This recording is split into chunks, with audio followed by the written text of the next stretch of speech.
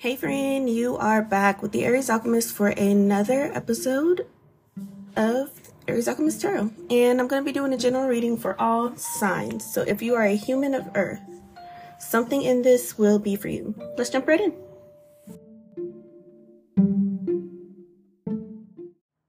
Okay, so I went ahead and pre-shuffled this time, but we're going to start off with what needs your attention this week.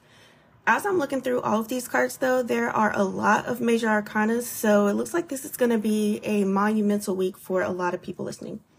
But first we have the Hierophant, the Chariot, the Empress, the Two of Cups in reverse, and the Two of Pentacles in reverse.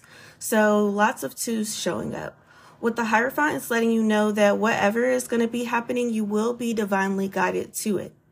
It looks like with the Chariot, there's going to be two major decisions that you're going to be able to make. One is going to be based off of like, what would you normally do? Like, what is your habitual, instinctual, automatic type response? And then the other one is going to be the divine answer. Something where you really have to learn to trust and rely on your intuition, because I'm hearing that a lot of you have not learned to trust that intuition yet, or you're not entirely sure where it comes from. So you attempt to be more logical instead. So this is mostly going to be a huge test of faith. With the Empress, the Two of Cups, and the Two of Pentacles, both of those last ones in reverse, I'm hearing that you're going to be a little bit disconnected from other people that you know. Like, this might be by choice, or it might just be a high suggestion. So if you're the type of person that typically goes to someone else to back you up, or to ask for advice, or to make sure that you're not tripping, that's being discouraged this week. And again, these readings are timeless, so just 7 days after you happen to hear this. So what obstacles might you face?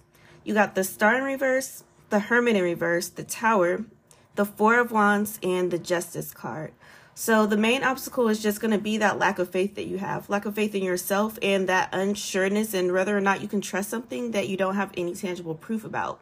But it looks like you're almost going to be forced to have to trust this anyway, because for a lot of you, there's going to be initially that two options, or at least the perception of two options, but you will be kind of forced into what you need to do one way or the other. And this is going to be for the greatest good. Like, it's definitely something that you need.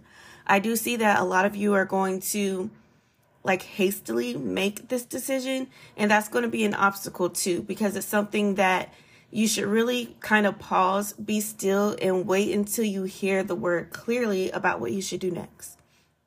What opportunities will present themselves? You got the Seven of Pentacles, the Three of Swords in reverse, the Page of Pentacles, the Nine of Cups, and the Seven of Swords in reverse. So the main opportunity is that you're going to get a lot of clarity through this, whether you make the right decision or the wrong decision, which is totally relative, or whatever it is you try to do, you're going to get a lot of insight one way or the other, and it's going to be something that really changes the way that you move forever. So a word of advice to close this one out, I pulled from the Ancestor deck. So you got Unbound and Council of Light. So with this Unbound card, it's saying releasing soul patterns, contracts, and past lives. So going back, to when it talks about what needs your attention, how you kind of have like an automatic response, and then one where you need to follow your intuition, it's telling you to unbound from those automatic responses. Everything that you know up until now, I'm not going to say it's totally irrelevant, but it's definitely a lot of stuff that you need to unlearn, because it worked for the old you when you were in survival mode, but it doesn't resonate with the new you and what you need to be doing moving forward. And then this Council of Light says helpers in the subtle realm. So that's just your ancestors reminding you that they're with you every step of the way. It's okay to make mistakes, because you have, this human experience where you have to learn one way or the other. These mistakes won't be fatal, but this is a pretty big deal.